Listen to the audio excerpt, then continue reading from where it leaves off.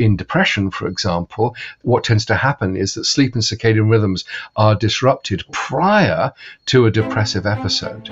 So it's a very good predictor of impending poor mental health. And it's also been demonstrated that sleep and circadian rhythm disruption in middle years can be a risk factor for dementia in later years. That's Professor Russell Foster, head of the Nuffield Laboratory of Ophthalmology and director of the Sleep and Circadian Neuroscience Institute at the University of Oxford. His career has been dedicated to deepening our understanding of sleep and 24-hour circadian rhythms, applying this knowledge to improve health and quality of life. His research findings and their implications are shared in his book, Lifetime, The New Science of the Body Clock, and How It Can Revolutionize Your Sleep and Health. I'm Lou Ann Heinen, and this is the Business Group on Health podcast, conversations with experts on the most relevant health and well-being issues facing employers. Today, Russell Foster and I have a wide-ranging conversation about circadian rhythms, including how the timing of when we eat, exercise, and take medication can change health outcomes, and factors that influence circadian rhythms for better or worse, and the implications of this field of research for us all, including medical professionals and the public. Today's episode is sponsored by Day 2, a precision nutrition solution using the world's most advanced proprietary microbiome science. Leveraging food as medicine to improve metabolic conditions and overall health, Day 2 uses an individual's gut microbiome data to predict blood sugar response and assign a personalized score for each food before the first bite, helping make small adjustments with big results. Russell, welcome to Business Group on Health podcast. I'm absolutely delighted to join you, Luann. You know, sleep is very much on people's radar. People pay attention to it as a health and well-being priority. We track it. We worry about quantity and quality. And the relationship between sleep and circadian rhythms isn't necessarily fully understood. We know circadian rhythms is a bit broader. What exactly are circadian rhythms? Yeah. Essentially, you can think of circadian rhythms as an internal biological representation of a day. So we genuinely have an internal clock with a period of around about 24 hours. And we use this to adjust essentially every aspect of our biology. If you think about it, for our biology to function, we need the right stuff at the right concentration, delivered to the right tissues and organs at the right time of day. It's the circadian system that gives you this wonderful structure in both time and, of course, within the space of the body. Why do we need it? Well, we live in an incredibly complicated world. We're on a planet that revolves once every 24 hours. The response of essentially all life on the planet has to adapt to the huge changes in light intensity and temperature and all the rest of it. And so many creatures have divided up the Earth on the basis of being either day active or night active. And those are profoundly different states. And so we have to have a very, very different biology to adapt to either consciousness, for us, the wake state, or sleep, which is, of course, a profoundly different state and requires a different metabolism, a different level of brain activity in certain specific regions of the brain. And it's the circadian system that gives you this timing. You've written a wonderful book on the subject, and you've said that each of us need to align or set our internal clock to the external world. How exactly would we do that? Well, there are a number of ways. It's great having this clock, which is, of course, fine-tuning our physiology and behavior to the varied demands of the 24-hour day. But unless it's set to the external world, it's of no use whatsoever. Classic mismatch, of course, with the internal and the external day would be jet lag. I work closely with blind veterans in both the UK and the USA, and those individuals have no eyes, or many of them have no eyes, or very radical damage to the eye. Without the eye, you can't detect the light-dark cycle. And so what happens is the clock just drifts off. And for most of us, about 90% of us, the clock would get later and later and later. We'd see this as getting up and going to bed around about 5 or 10 minutes later and later each day. And so what we need is daily exposure to the light-dark cycle. And that's the primary way in which the internal clock is set to the external world. Now, it's not the only factor. So when we eat and when we exercise can also help regulate our circadian system. But light is by far the most important factor. So I would vouch that most of us really are not thinking about setting our internal clock to the external world. We tend to think we've progressed. We, as a modern society, do what we want, whatever time we want. We work night shifts. We do travel across time zones, as you mentioned, without skipping a beat. We stay up till 2 a.m. on Saturday night and catch up on Sunday. Yeah, I think we are a supremely successful species in so many ways, and that's because we have a profound sense of arrogance. We, as you rightly point out, feel that we can do whatever we want, whatever time we choose. And of course, we can't. We are the product of tens of millions of years of evolution, and we can't just abandon that biological baggage. And so we can't do what we want whenever we choose. We are bound by our internal clock, which of course is set to the external world. And I think you've said that the amount of sleep we get is less critical than aligning our sleep to our circadian rhythm. Well, yes and no. I mean, what I think is incredibly important is to appreciate that we are all remarkably variable. So the sleep duration that we may need, depending on who you are, can be as little as 6 hours. And genuinely, some people can manage on 6 hours. Others need 10 and a half, or maybe even 11. Certainly when we're younger, we'll need much more than 10. In fact, when we're babies, of course, we may sleep 18, 20 hours a day when we're first born. That changes as we age. But there's huge variability with sleep duration, but also sleep timing. So some of us are genuinely larks. We like to get up early and go to sleep early. Others are owls, and we go to bed late and get up late. And there's a biological basis to all of this, and this is called our chronotype. Essentially, what type of body clock, what type of circadian system we have. And you can answer, you can find out what type of body clock you have, what type of chronotype. There's a questionnaire in the back of the book, Lifetime, but there are lots of questionnaires you can also take online. So our chronotype can be defined on the basis of three things. One is our genetics.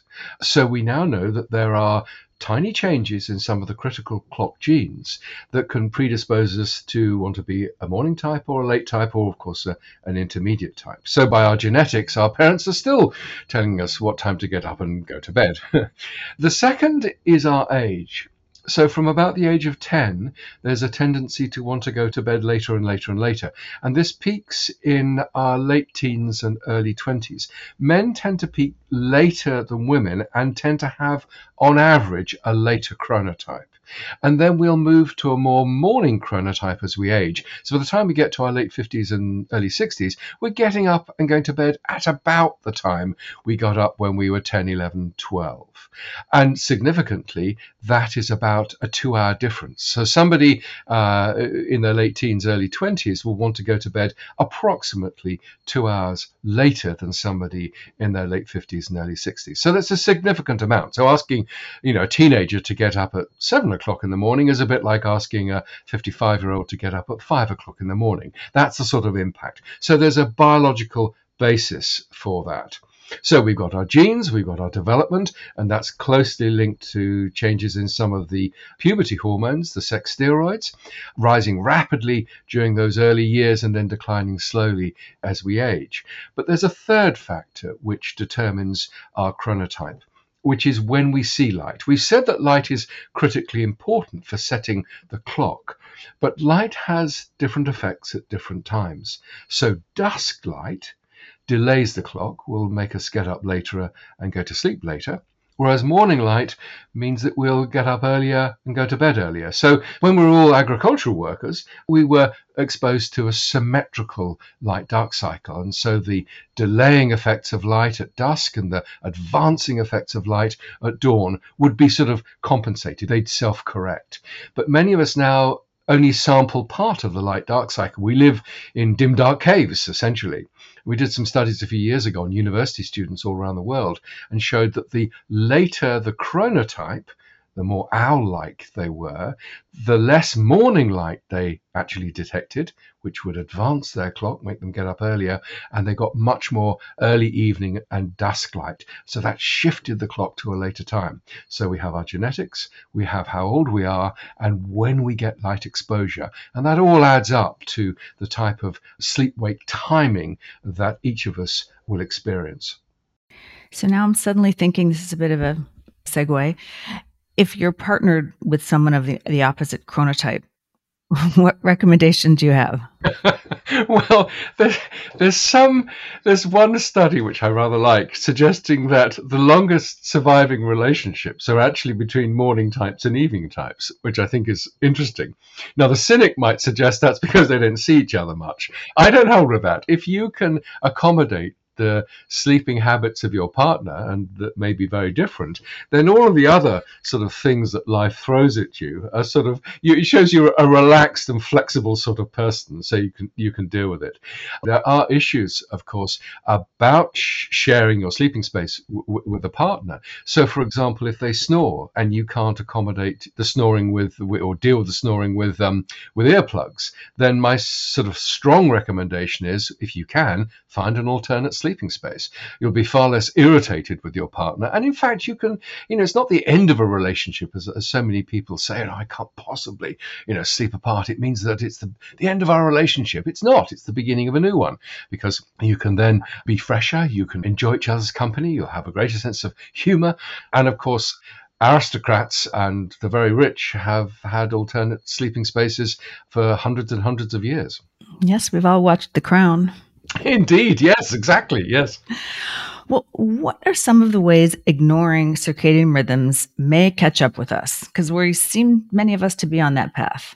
Yeah, and I think it's important, you touched on this earlier, but it's quite difficult to make a clear distinction between the impact of circadian rhythm disruption and sleep disruption. The two systems are very intertwined, and we've done lots of interesting new stuff on that. In fact, for example, if you don't get very much sleep, that can actually desensitize the circadian system to light. So there are lots and lots of reciprocal relationships.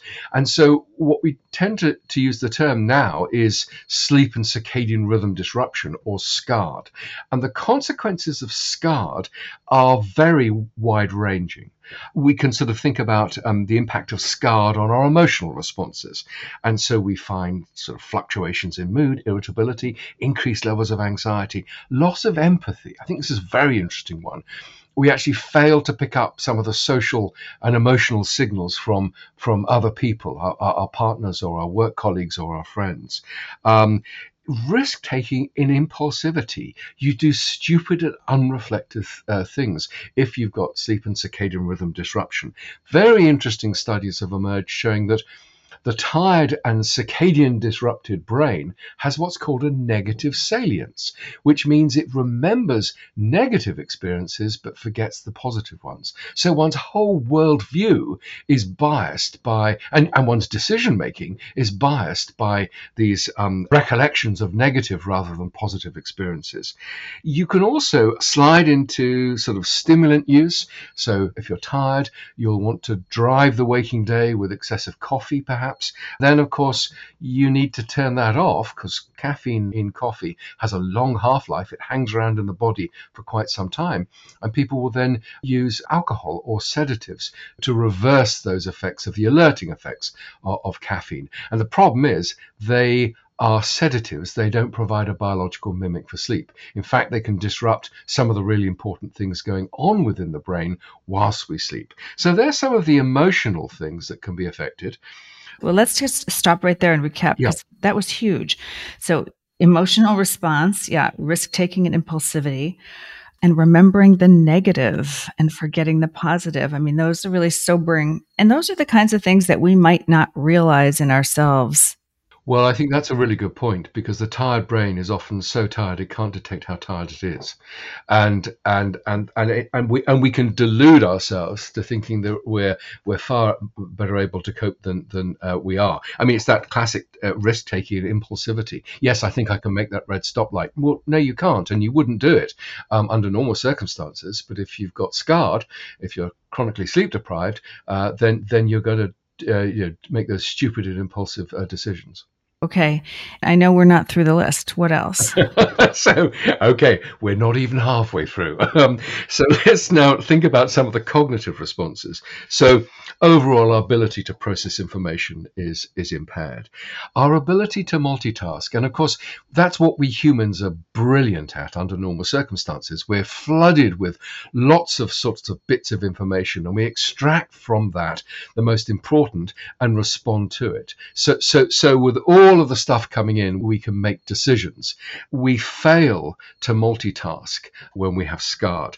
Memory consolidation, the failure to lay down, facts and experiences that we've encountered during the day. But it's not just memory. It's also information processing. Some really wonderful studies have shown that proper sleep allows us to problem solve. I mean, our grandparents often said, sleep on it. And many of us, I think, anecdotally can sort of remember waking up and having found the solution to a problem we've been thinking about. And that goes, I mean, our ability to process information it goes very poorly, very badly when we don't get the sleep that we need. Our communication skills, our decision-making skills, our creativity and productivity all decline. And overall, our social connectivity, our ability to act as a member of a group fails. So that's some of the cognitive responses. And we, of course, just discussed the emotional responses. But the longer-term impacts upon our physiology and health can be profound. So a relatively short amount of sleep disruption can provide daytime sleepiness and micronaps. In the United States, it's been estimated between 100 and 300,000 crashes on the freeway system are associated with falling asleep at the wheel and just falling asleep. There's a study in the UK on junior doctors showing that after the night shift, 57% of junior doctors had either had a crash or a near miss on the drive home. We show altered cardiovascular responses, higher rates of hypertension, for example, altered stress responses. We tend to be overly stressed, lowered immunity, high rates of cancer.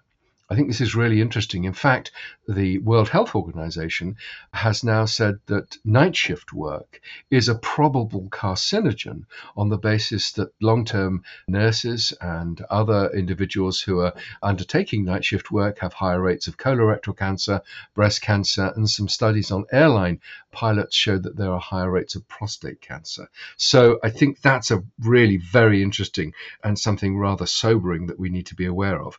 Our metabolic systems can be completely distorted. So higher rates, really much higher rates of type 2 diabetes and obesity in night shift workers and other groups who are chronically sleep deprived. Very importantly, our moods and depression and psychosis can be made much worse as a result of SCARD. We've done quite a bit of work in this area. And a colleague of mine, Dan Freeman, in psychiatry here in Oxford, looked at the impact of insomnia, really quite severe sleep disruption, on a range of psychiatric parameters, including one's cognitive abilities and one's levels of anxiety, and found that you could actually decrease these levels by improving sleep. We also know that in depression, for example, that what tends to happen is that sleep and circadian rhythms are disrupted prior to a depressive episode. So it's a very good predictor of impending poor mental health. And just to complete the list, it's also been demonstrated that sleep and circadian rhythm disruption in middle years can be a risk factor for dementia in later years. And this has been known for some time, and now we have some mechanistic explanation. So, for example, there's a recently discovered sort of brain filtering mechanism called the glymphatic system. And this will get rid of misfolded proteins called beta amyloid. And beta amyloid accumulation within the brain is associated with dementia and Alzheimer's. And so whilst we sleep, we're actually getting rid of some of these misfolded and toxic proteins. And I wouldn't say that poor sleep is going to cause dementia, but if you are sort of at risk of developing dementia, then poor sleep in the middle years could certainly be a risk factor. My goodness. Well, so how can people who are living in the modern world and have all of the sort of social pressures and work schedules that lead us to social jet lag that you referenced earlier, which is when our obligations and or our recreation takes us away from our natural circadian rhythm and we may be out of touch with it. We can assess our own chronotype. And what else can we do to understand if we're possibly in this state of sleep and circadian rhythm disruption and how to get out of it? I think that's a critical point. And of course, we are so different that we need to take some ownership of this. And so how do you know if you're not getting enough sleep? Well, if you feel you can't perform optimally at your peak during the day. And I think we all get a sense of, yes, I'm really on fire today. I'm firing up, on all cylinders. But if you oversleep extensively on free days, let's say the weekend, or when you go away on holiday, that's a sign you're not getting enough sleep routinely. If you're dependent upon an alarm clock or somebody else to get you out of bed, you're not waking naturally, again, suggesting you're not getting the sleep you need. If you take a long time to wake up, if you've got sleep inertia, that's another sign. You're feeling sleepy, irritable, and fatigued when you are awake. If you crave a nap during the day, if you find, again, you're doing overly impulsive and stupid things, if you're craving caffeinated and sugar-rich drinks, that's all telling you you're not getting enough sleep. And also, we're very bad at this. We need to listen to our friends, families, and work colleagues. If they say, you're increasingly irritable, you don't seem to be as empathetic as you were, you seem to be more disinhibited. So that can tell us that we're probably not getting the sleep that we need. And as I say, there's huge individual variation. It changes as we age, but we must be tuned in to those sorts of issues. It is a little bit complicated for non-scientists to understand. We have all these, clocks in our body, and it's not supported by most primary care physicians or the medical community. They haven't asked about sleep or let alone circadian rhythms, and at least not in my experience.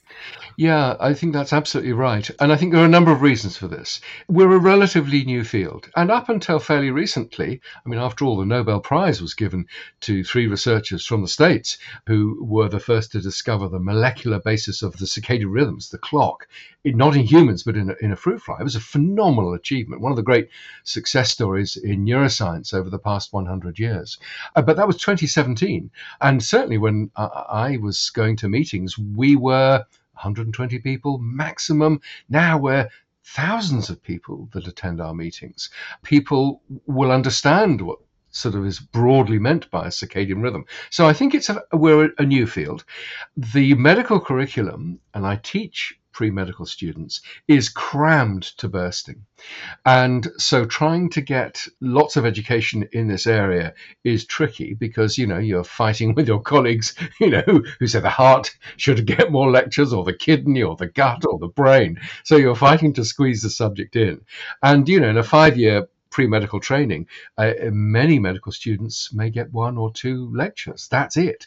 And it won't be the sorts of things that we're talking about. It'll probably be about how the EEG, the electroencephalogram, changes with different stages of sleep. So it isn't directly mapping on to health. So there's a lack of education.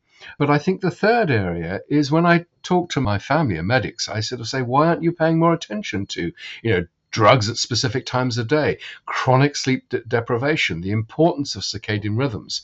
And they will respond that, our healthcare professions are running as fast as they can to stay where they are. Classic sort of Red Queen.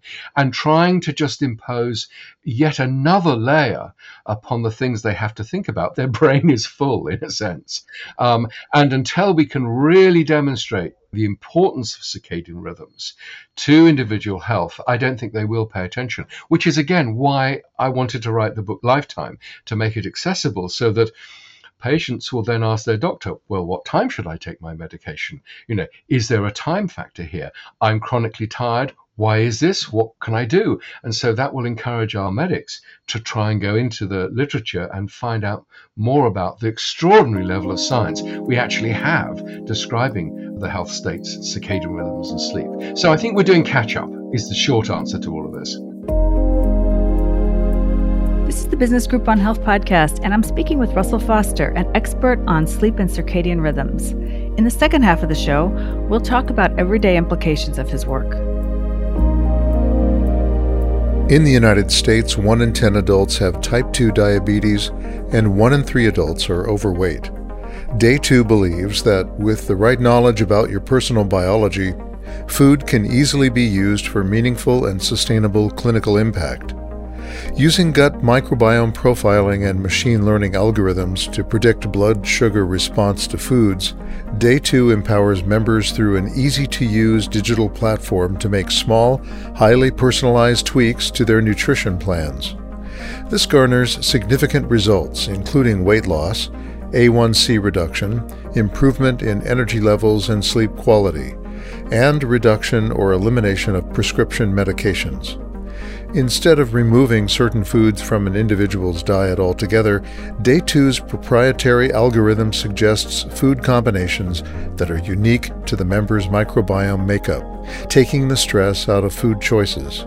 To learn more, go to www.day2.com or email us at contact@day2.com.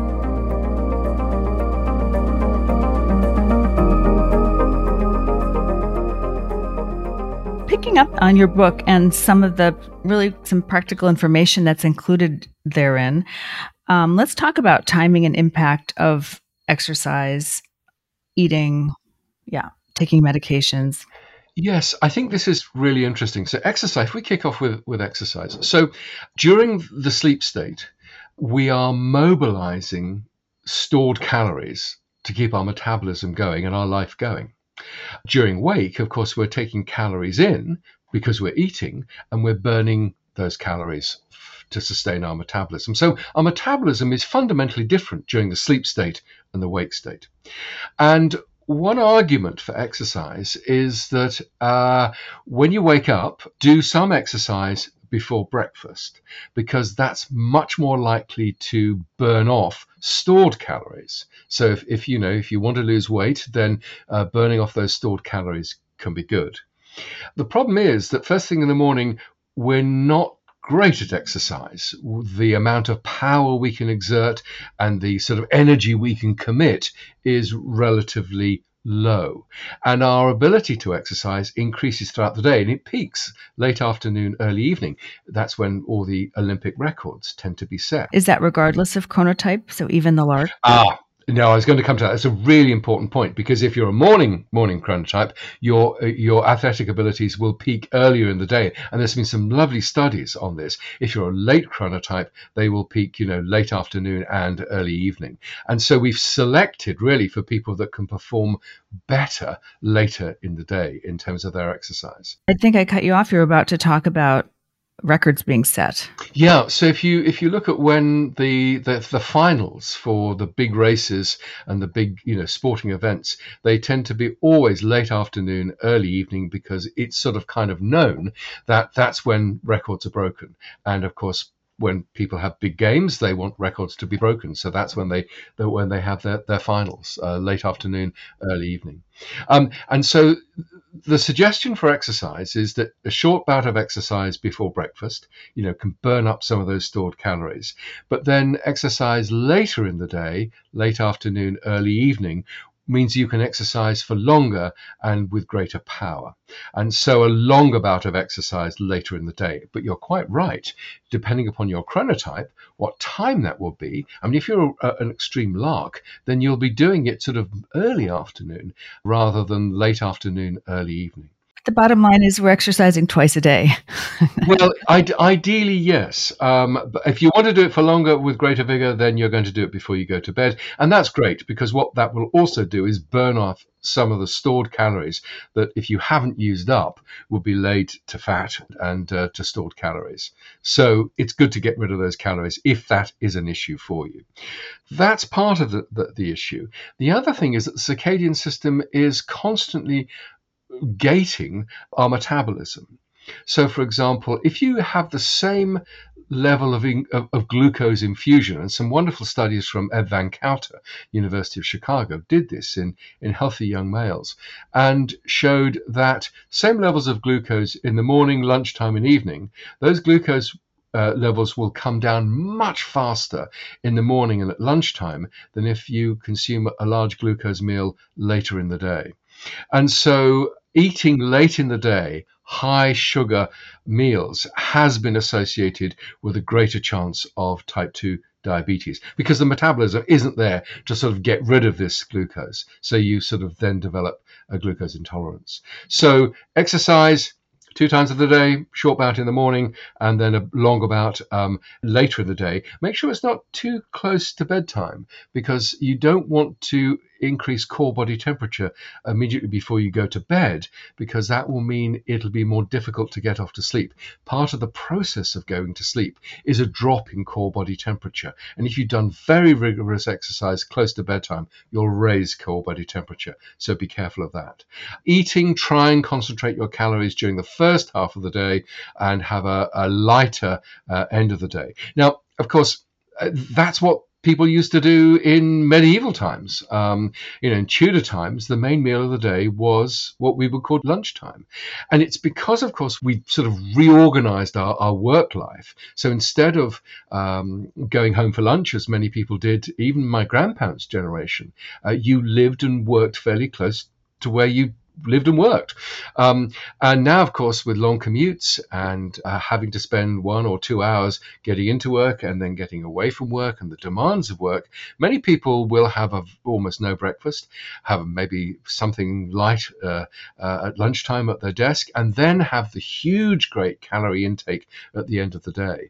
Our bodies can't deal with it as effectively, and that massive glucose and calorie intake at the end of the day is associated with a higher chance of obesity and type 2 diabetes.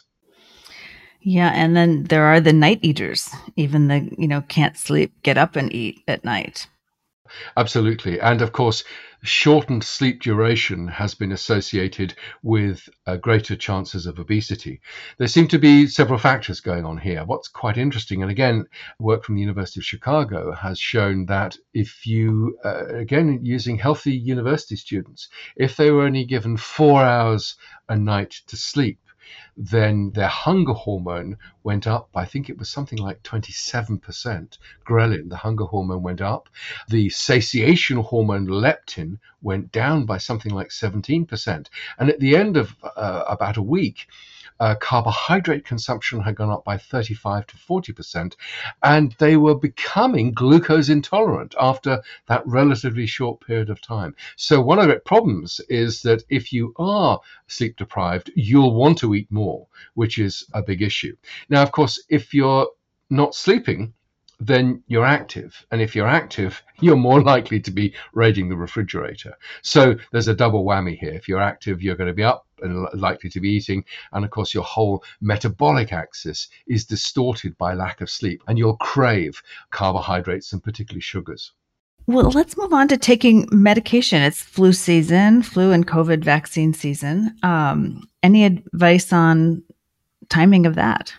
Yes, the data is still being fully collected, but if we extrapolate from the flu studies, so there was a very important study published back in 2016, and basically it looked at the time of day of immunization against the influenza virus, the vaccine against the H1N1 virus. And it looked at individuals, in this case, around about 70 years of age. Now, individuals were either given the vaccine in the morning or in the late afternoon. And if you look at the effect, how effective the vaccine was at generating an antibody titer, then in the morning you got a titer of about 400, whereas in the afternoon the titer was 100. So, a huge difference on the basis of when you had your vaccination. So I guess if we extrapolate from the flu studies, then morning vaccination is probably going to be more effective than afternoon vaccination. And there are some studies that have been published suggesting that is indeed the case. That can be complicated, though, because if you haven't slept immediately before or immediately after the vaccination, you can also hugely reduce its effectiveness. And this, of course, is really important for our frontline staff. During COVID, they were being vaccinated, but they were probably chronically sleep deprived. And so their vaccination was far less effective than if they had a good night of rest. So I think, going forward and the next pandemic, we want to make sure our frontline staff, if at all possible, are rested immediately before and immediately after they get their vaccination, because then they'll be able to. These are the frontline staff. These are the individuals who are going to be most likely to be exposed. So they need to be the most protected. Oh, wow. Yeah, they really need those 400 times more antibodies. Yeah, that's sort of vaccination. But I mean, if we think about cancer treatments, there's an early study, and it is fascinating why this hasn't gone into the mainstream, because here some of the data are absolutely clear. There was a study published way back in 1993 by Rivard and colleagues. And these are children with childhood leukemia. And they were given a cocktail of drugs either in the morning or in the late afternoon and early evening. And they looked at long-term survival over, I think it was about 4 or 5 years. And those that had evening chemotherapy had about a 70% survival. Those that had the morning chemotherapy, it dropped to 35% survival. So this is a massive difference just on the basis of the time of day. Other studies, for example, have looked at ovarian cancer. Bill Horeski, again from the United States, has done some really exciting work in this area, showing that 2 schedules, Schedule A and Schedule B, different times of giving the chemo, and it looked at survival over 5 years. One schedule, one timing, had survival of 45%.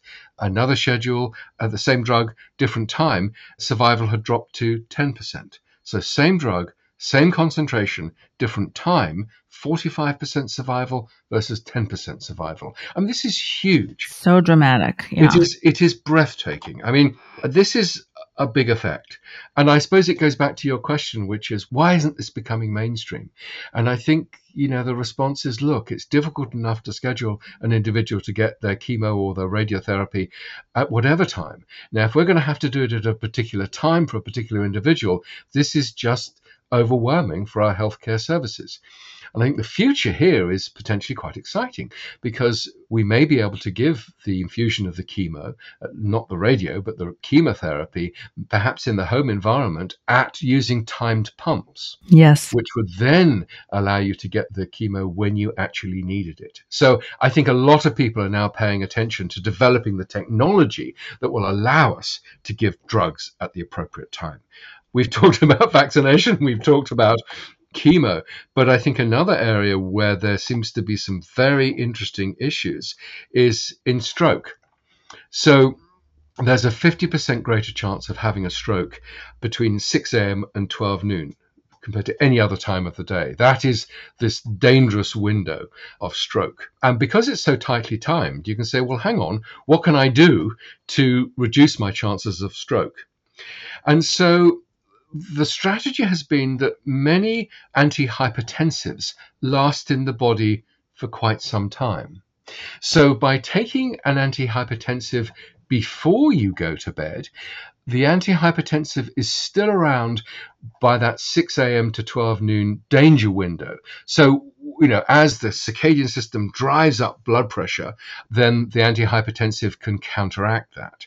So there's strong data suggesting that there's, after 10 years, taking your antihypertensive at bedtime versus taking antihypertensive first thing in the morning, there was a drop in death rate of 50%, which is, again, huge.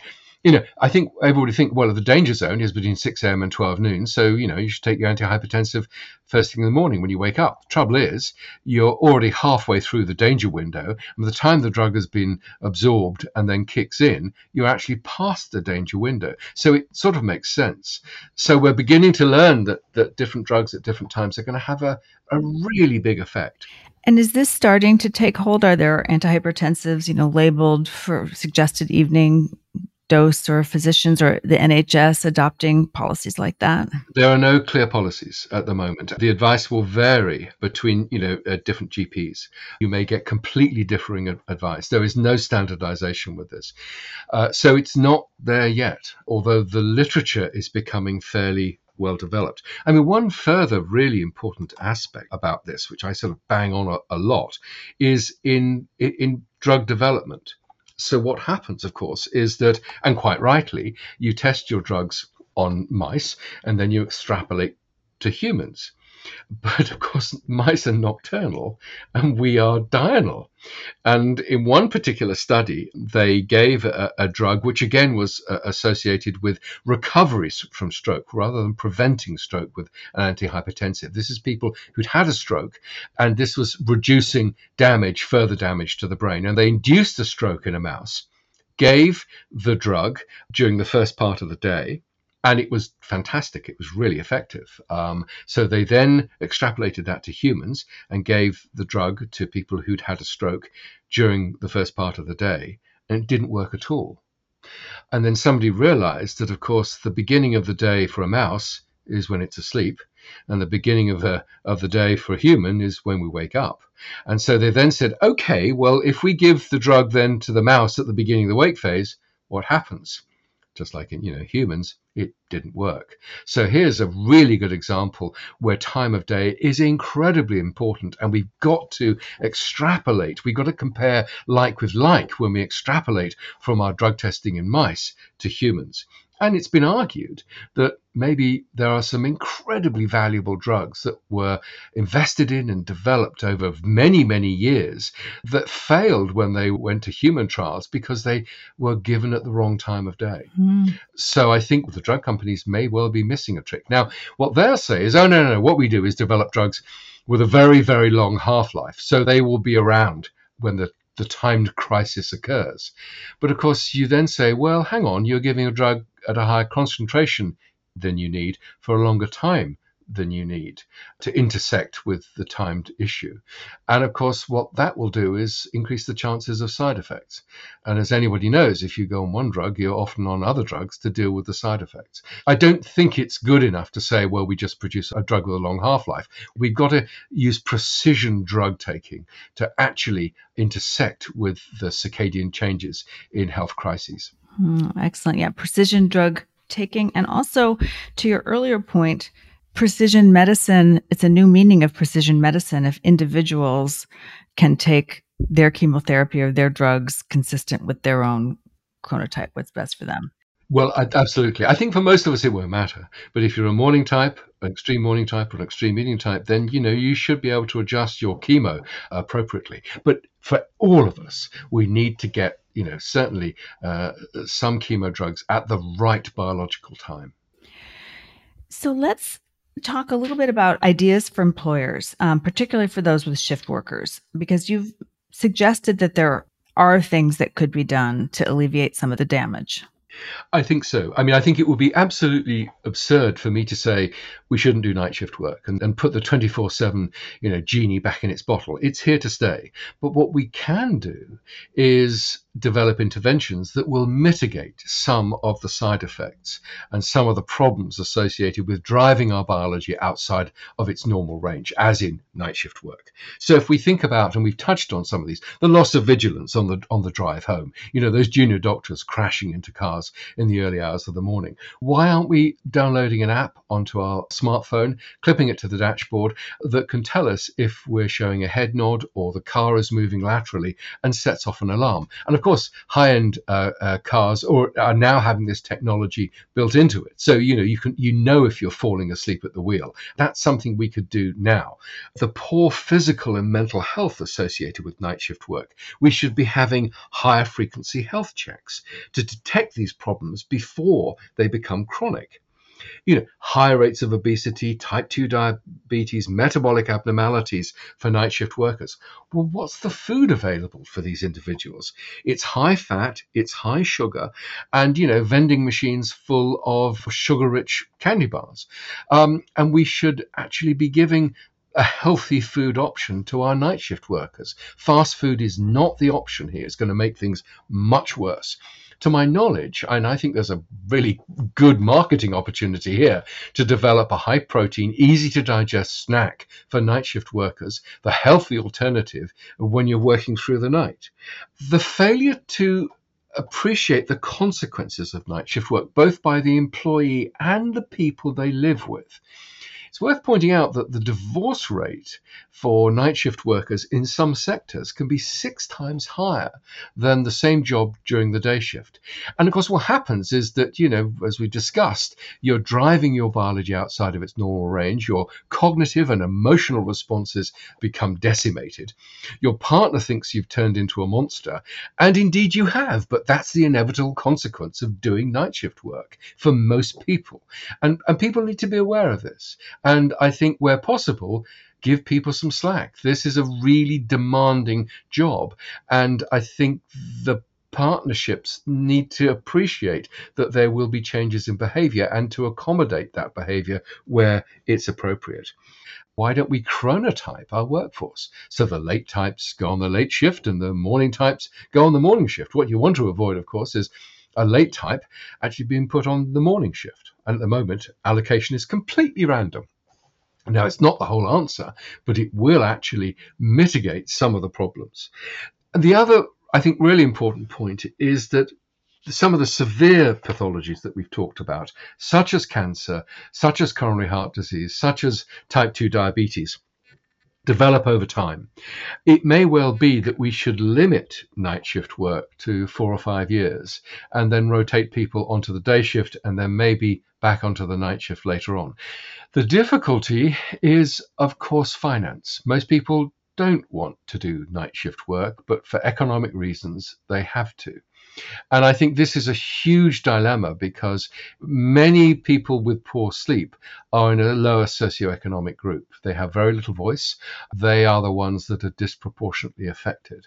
Not just adults, I might add. We did a study a few years ago on early teenagers. And one of the questions we asked them was, do you share your sleeping space? Do you share your bedroom with anybody else? Assuming there was going to be multiple occupancy of the bedroom.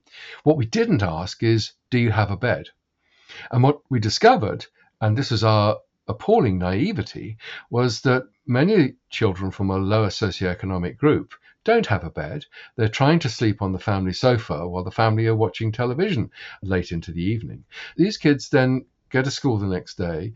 They can't make full advantage of their educational opportunities, and they're already being marginalized from society because of their poor sleep. And I think that's something that we have been slow to recognize, and we must pay some attention to.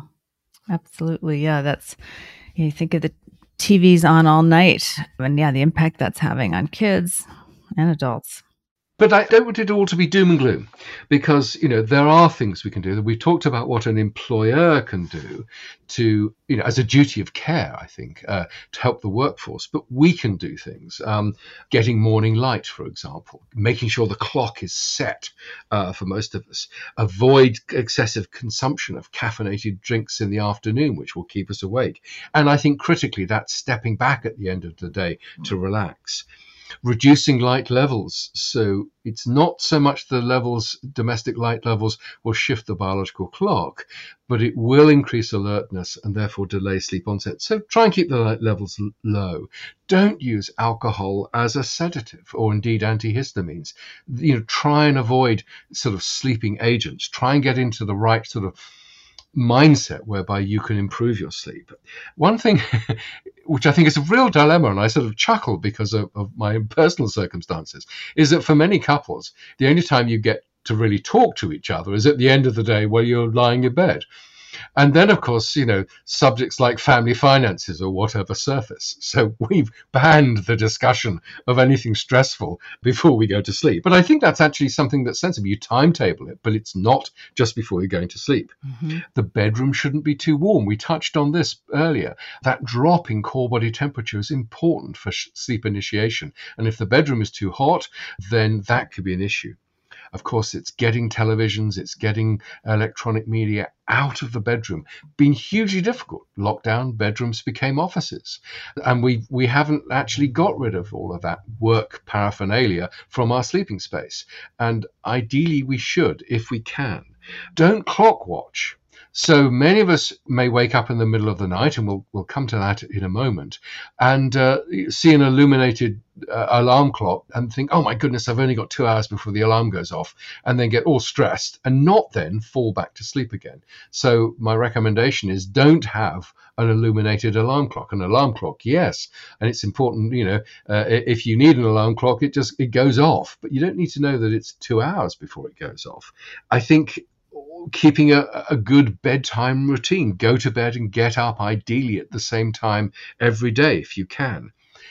We Brits, I have to say, I think we're not great at spending money on decent mattresses, beds and pillows. I'm not sure about the United States, but I do think we need to take our beds more seriously. 30% of our lives will be spent asleep, in bed ideally.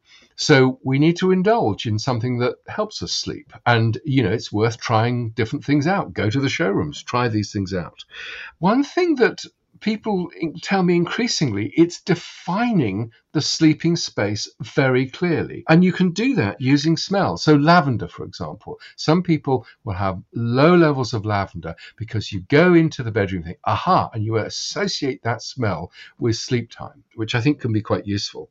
We talked about earplugs. If your partner snores, it's worth bearing in mind that you need to make sure they don't have obstructive sleep apnea. You can tell that if they stop actually breathing for a while and then they start and they have these great big sort of gasping sort of intakes. If you detect what you think could be obstructive sleep apnea in a partner, they must get that sorted out. There are significant health problems otherwise.